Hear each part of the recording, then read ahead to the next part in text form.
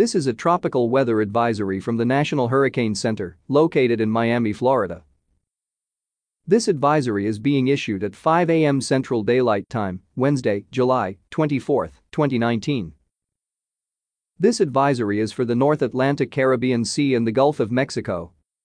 A weak cold front will move across the northern Gulf of Mexico through Wednesday, with moderate to fresh north to northeast winds prevailing behind the front. The front will stall from the Florida Big Bend to South Texas on Wednesday night, then dissipate through Thursday. Weak high pressure will build over the northeast Gulf Friday. A surface trough will move off the Yucatan Peninsula each night, supporting fresh to occasionally strong winds in the eastern Bay of Campeche. Disorganized cloudiness and showers located over the northwestern Gulf of Mexico are associated with a frontal boundary. A non-tropical low is expected to form along this boundary tonight or Thursday, and environmental conditions could support some subtropical or tropical development late this week, while the disturbance meanders near the northwestern Gulf Coast. Formation chance through 48 hours low 20%.